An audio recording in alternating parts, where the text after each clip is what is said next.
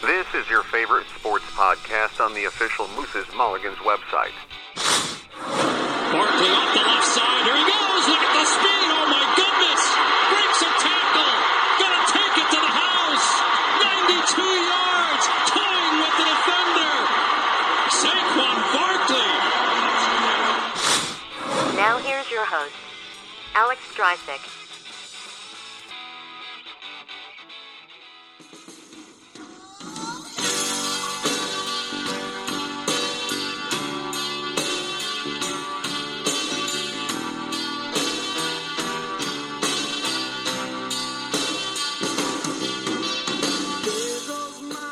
This is Moose's Mulligans. Welcome back, and I'm your host, Alex Streisig. Bing bong. Hello. Make sure to check out the show at our official website, moosesmulligans.weebly.com. That's moosesmulligans.weebly.com. Also, give us a like on Facebook and a follow on Twitter for the latest news. Okay then, so we'll keep in touch. A lot of good stuff going on in sports this week, and I definitely later want to take a look at the college football bowl system and some of the strong opinions I have on it for the future.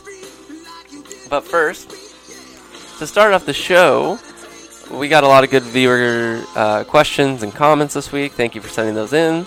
You're welcome. So these viewer discussion questions are where I want to start. You can send in your own at our website, moosesmulligans.weebly.com, or on Facebook Messenger if you go to our page, or tweet at us.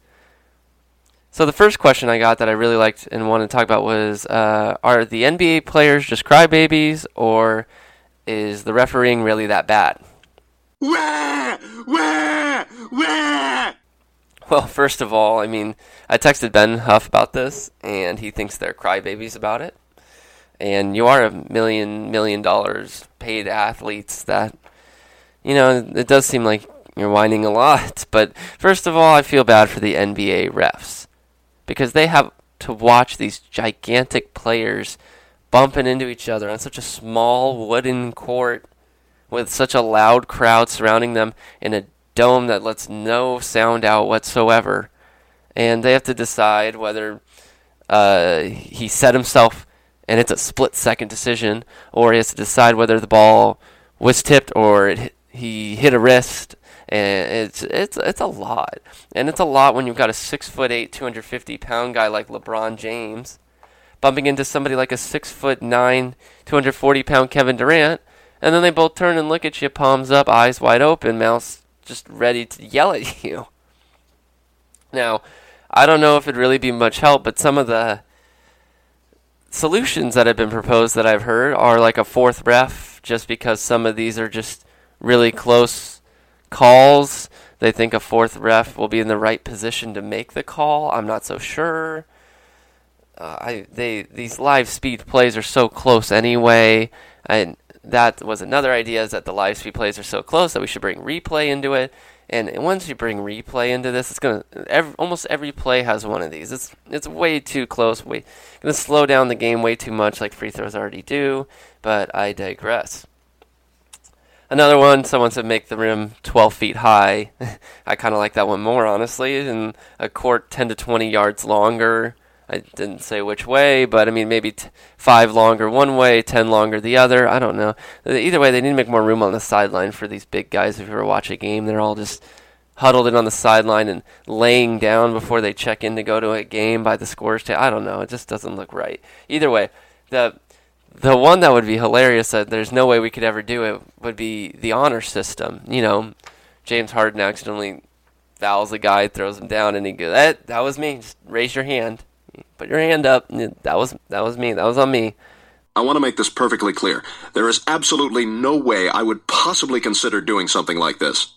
Yeah, I don't think we could go honor code in the NBA. Next question I want to look at was involving Wade Davis just signing with the Rockies. The bullpen now for the Rockies is really building up. And the question was, which bullpen would you rather have, the Yankees or the Rockies? Yeah.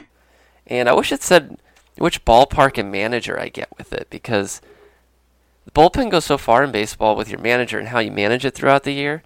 But it looks like what they were asking me was, what talent-wise, at the beginning of the year, which bullpen would you rather start with? Now, Mark Berquist and I were discussing this, and he said that he would take the sexy pick in the Rockies. I would have to say, they got Wade Davis, Adam Ottavino, Brian Shaw just got added, Jake McGee, Dunn, Rusin, and Oberg. Yeah. So, to me, that's still not enough, though. Yes, Dylan Betances was sketchy at the end of 2017 for the Yankees, but I still love the list without him. Even you got Chapman, Robertson was great at getting ground balls, great curveball. You got Canley with great swing and miss stuff. You got, if they do add a fifth starter, then Shane Green goes back to the bullpen, which is huge. Having Green in the pen would be huge. I think Shreve is underrated, and the young players of Ben Heller, Domingo Herman, and Jonathan Holder, they're very good young throwers for the Yankees that helped them in that late playoff run and were late call-ups, and they look like they're really good and could help a lot this year. So, I think I'm still going to stay with the Yankees on that one. And if you think about it, you get a bonus, too, if Betances ever figures it out. But every now and then he shows up and unhittable. The other times he shows up and he's unhittable, but he's walking everybody. All right, the last question I got. Maybe we could talk about something else. If I was an NFL head coach, where's the best place to go for a job this offseason? I've heard a lot of talk about the Giants and the Bengals. I heard the Giants because you have an experienced quarterback in Eli Manning. You have a great wide receiver core, even though they're hurt, and you're hoping they come back. You got a good defense still, even though they're getting older. You do have some locker room issues, though, that you need to clear up that aren't cleared up yet. And for the Bengals, you've got Dalton, who has always kind of scared me at quarterback a little bit. You got a running back in Mixon, who kind of has an attitude problem. We've been, seeing, and now it's starting to come out again. And, A.J. Green's a very star wide receiver, and they still have good defense. Hopefully Burfict can come back healthy. But to me, it's Houston. That was the first one that popped up in my mind, and I'm going to get a little scrutiny for this because Houston's lost some stuff that other teams haven't. So I'm hearing Bill O'Brien will choose to leave the Texans, or they may fire him anyway. We're all basing this off rumors anyway because we don't really know yet where the job's going to be available, except, the Giants are pretty obvious. And I think the Lions should be pretty obvious too. But I'm going to go, I think the Texans, normally when you have an injury-riddled season, it means you underperform, and then you get good draft picks. And then those guys who are hurt, if they come back healthy, they're with those good draft picks and everything kind of clicks. But Houston traded to get a quarterback named Deshaun Watson. So they gave up their first and second round picks this year to Cleveland to move up to get him. I still think it was worth it, even with the injury. We don't know if Watson will come back as explosive after the injury, but I'm okay with it. I'm okay with what I saw from Deshaun Watson. That's totally fine with me. The only bad news is the O-line's really struggling, and you lose the 2 draft picks. But if J.J. Watt comes back even 3/4 of the player he is, it's going to be unbelievable. They've got a good defense. It's still pretty young. They've got to work on the O-line, but they've got good wide receivers. I love Deontay Foreman. I think he's got good potential at running back. Just got to be patient with him. And if they get Watson back anywhere near where he was before, they're a really solid team. And when you look at these other teams that are going to be looking for head coaches and compare the quarterbacks to Deshaun Watson, it's not even going to be close. They're going to have other problems too that I don't want to take on. Some teams even have an owner problem. I would not work for the Colts. I don't want to deal with their owner. It's just part of the job. If you have a rough owner to deal with, then it's going to make life hell for you as a GM, and then he's going to blame you when they suck and fire you. So that's one place I definitely wouldn't go. But, I'm going to go with Houston. I still miss Deshaun Watson on my fantasy team. Good times. Good times. All right. Real quick break here, and then when we come back, we're going to be talking about the college football bowl season, and what the hell is wrong with it, honestly, and no other way to say it. Right here on Moose's Mulligans.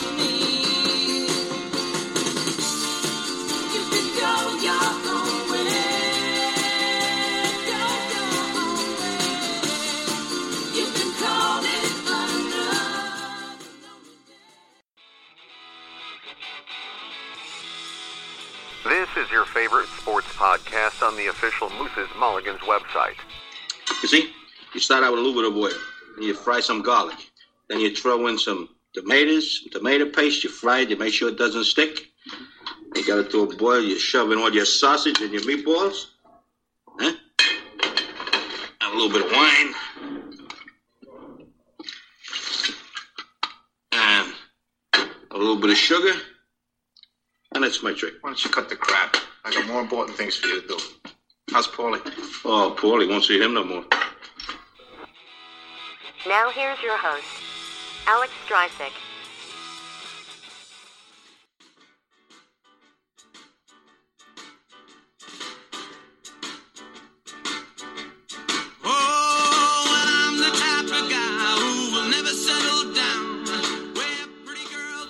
All right, welcome back here to Moose's Mulligans.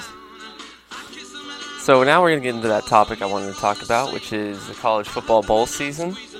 And I know I came out aggressive talking about what's wrong with it and all these things. I know. But it may not be as bad as you think. And, I always love being a little aggressive. So, first of all, before we can get into what we can do with bowl games, we need to look at where these bowl games started and why they started. You got it. So, basically, what is a bowl game? In college sports always have these different names for their national championship tournaments. March Madness, whatever bowl is chosen to be the national championship bowl. Like it could be the Sugar Bowl or the Rose Bowl. But actually, those names for the bowls came because the stadiums were named that. And for about 31 years, there was just no true postseason in college football. And then at the end of 1901, a parade in California What's that? started inviting the best Eastern team in football to come out and play the best Western team in football. And so other areas started trying to do the same thing. And about 73 years later, everyone agreed that bowls should count towards national title games. Some more bowls showed up. Now it's about almost 100 years since then, since that first bowl was held. And about one bowl per year got to call itself the title game. And let's say, like in 2014 when the playoffs started, now 6 bowls are called, it could be a possibility of a playoff semifinal. They kind of switch off every year. Now, like the Rose Bowl game is a playoff game this year, and I think it's the Sugar Bowl. Yeah, so we've gone from just one postseason game to just tons of them, and the question is, what is happening? So there are so many bowls because now you've got places like ESPN that show these bowl games, and we're up to 40 bowl games now during bowl season. Oh my. And that's everything from the Idaho Potato Bowl to the Honolulu Hawaii Bowl, and there's so many bowls, and the real key is you look at the advertisement on the front, like it used to be the Tostitos Fiesta Bowl, now it's the PlayStation Fiesta Bowl, and that's where this is really drawing in on bowl games. You look at the whole New Year's 6 ESPN, we know we'll get good viewership because they've been building the hype all year of who's in, and now that we know who's in, we can yell about it and stuff, which I'll get into in a second. But these bowls have such silly names and stuff, and you may be asking yourself why. It's because, I don't know if my company would want to sponsor a bowl game that gets 10,000 people to show up to the game. And until I really knew the numbers, I mean, in person, not as big a deal. But on TV, I was pretty shocked to see how good the numbers were in the bowl games. Really? The Stanford game against TCU was viewed. It was over 4 million people were watching that on ESPN. And the game that was also on that people weren't watching, only 1.9 million were watching, were the Celtics and the Rockets. Hold on. Relax. Everybody relax. That surprises me. I really thought more people would be watching the Celtics Rockets than the college football bowl game, where we had a few players sitting out that are draft eligible and think they're going to go high in the draft because the NFL scouts don't need to see one more game with 3 to 4 weeks of preparation so the defense knows exactly where they're going to be. And the chance of them getting hurt, too, is just too much for the draft. So then we start missing some of the most exciting players. Thank you to Saquon Barkley, by the way, at Penn State for playing, because that was an exciting game. You're welcome. So, who's in charge of picking all these bowl games is the other question I really wanted to look into and talk to you guys about. It's a combination of the bowls and the teams themselves. There's some conference oversight, Some bowls are tied into conferences. You see the Rose Bowl with the Big Ten and Pac-12 sometimes, and you can really see some good tie-ins and some good matchups. It was USC Ohio State this year was at the Cotton Bowl, and my dad and I looked at each other and were like, "That's just a Rose Bowl game. Why don't they just play that at the Rose Bowl?" And the whole point is because the Rose Bowl game is being used as a semifinal for Oklahoma versus Georgia. So it kind of took away from the game a little bit for me, but that's because, I'm a historic. Yeah, probably. So these bowl games are picked by a committee that decides who they think will be best for the bowl game. So they think who will bring in the most crowd, who will bring in the most TV audience, and honestly, which teams they like the most. And sometimes conference does come into play.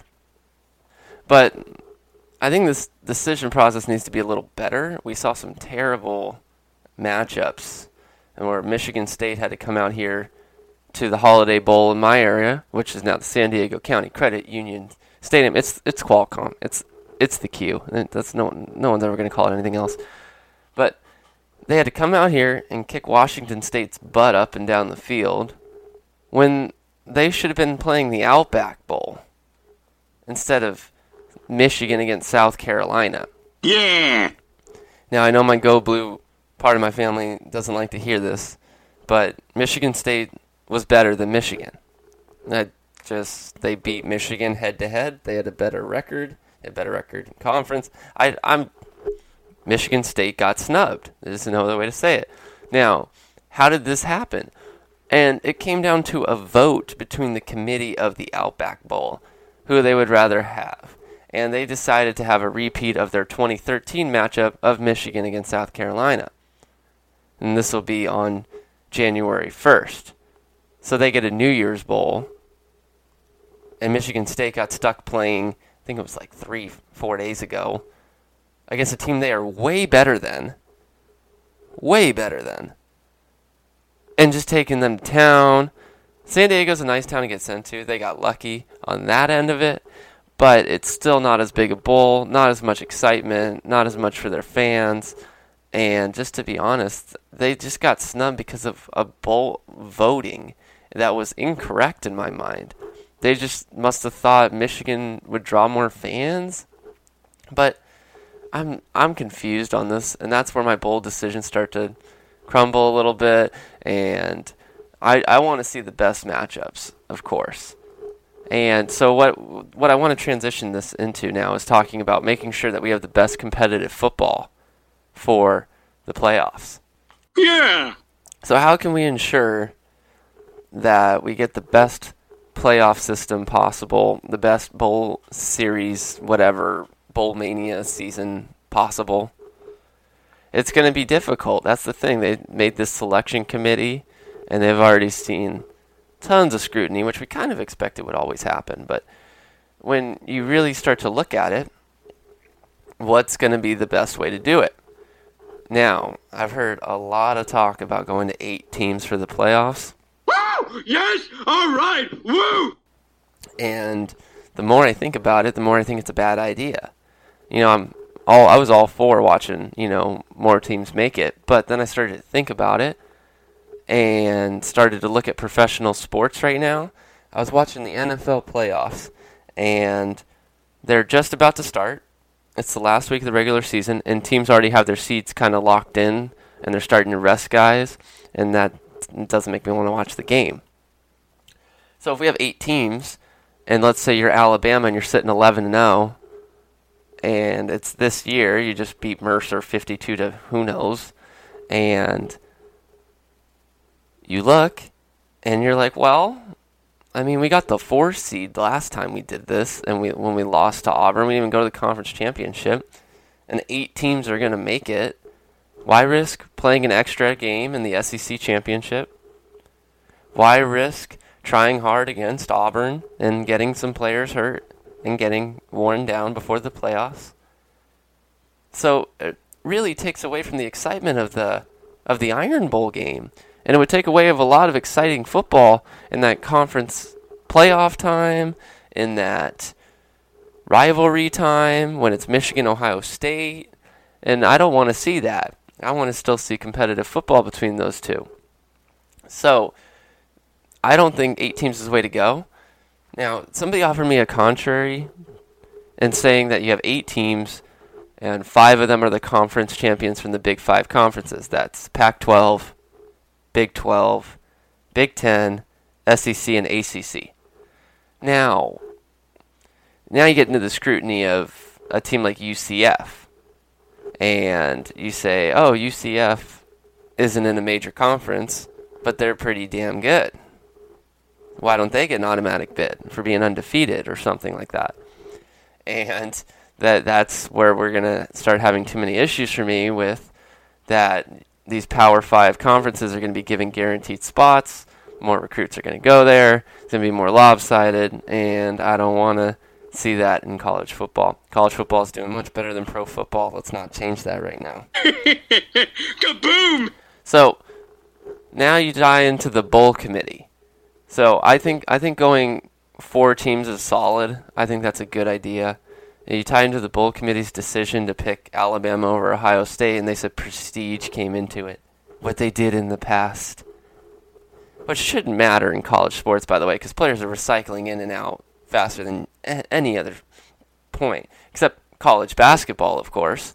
But the point is, I was looking at all the different ranking systems that came up point-wise for the bowl selections and for the playoff selections, and all of them would take into this like FPI and ELO stuff for schedule and they would do their record strength, schedule strength, game control. Did they win their conference? That's a big one that's kind of gone by the wayside in college football. But by every chart I saw, Ohio State was above Alabama except one, which didn't take into consideration record or strength of schedule. That was the only one that didn't take it in. And then Alabama passed Ohio State by 1 point in their chart, how they charted it.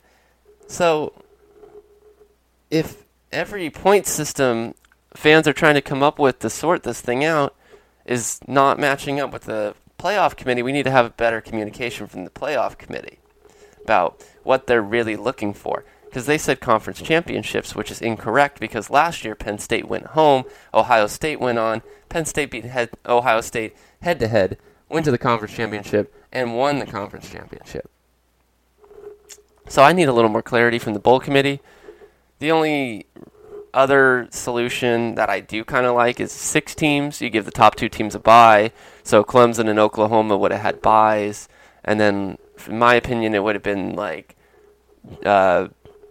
Georgia against USC, and then Ohio State against Alabama, or Georgia against Wisconsin or UCF. It just opens it up a little bit more. But now you tie into the bye, and we're already waiting 4 weeks for a bowl game, and it just starts to drag on. So right now, just stay with the 4 teams. I just think the bowl committee needs to do a better job of communicating with us about what the hell they want. And it's always going to be a beauty contest when it comes down to people making decisions like that. And obviously Alabama will win that beauty contest every time. And that's Alabama's role. They're going to keep this playoff in their favor as much as possible because of Nick Saban still there, right? I mean, that's what this going to be all the time. All right, that's all the time we have for this week on Moose's Mulligans. Thanks for listening in.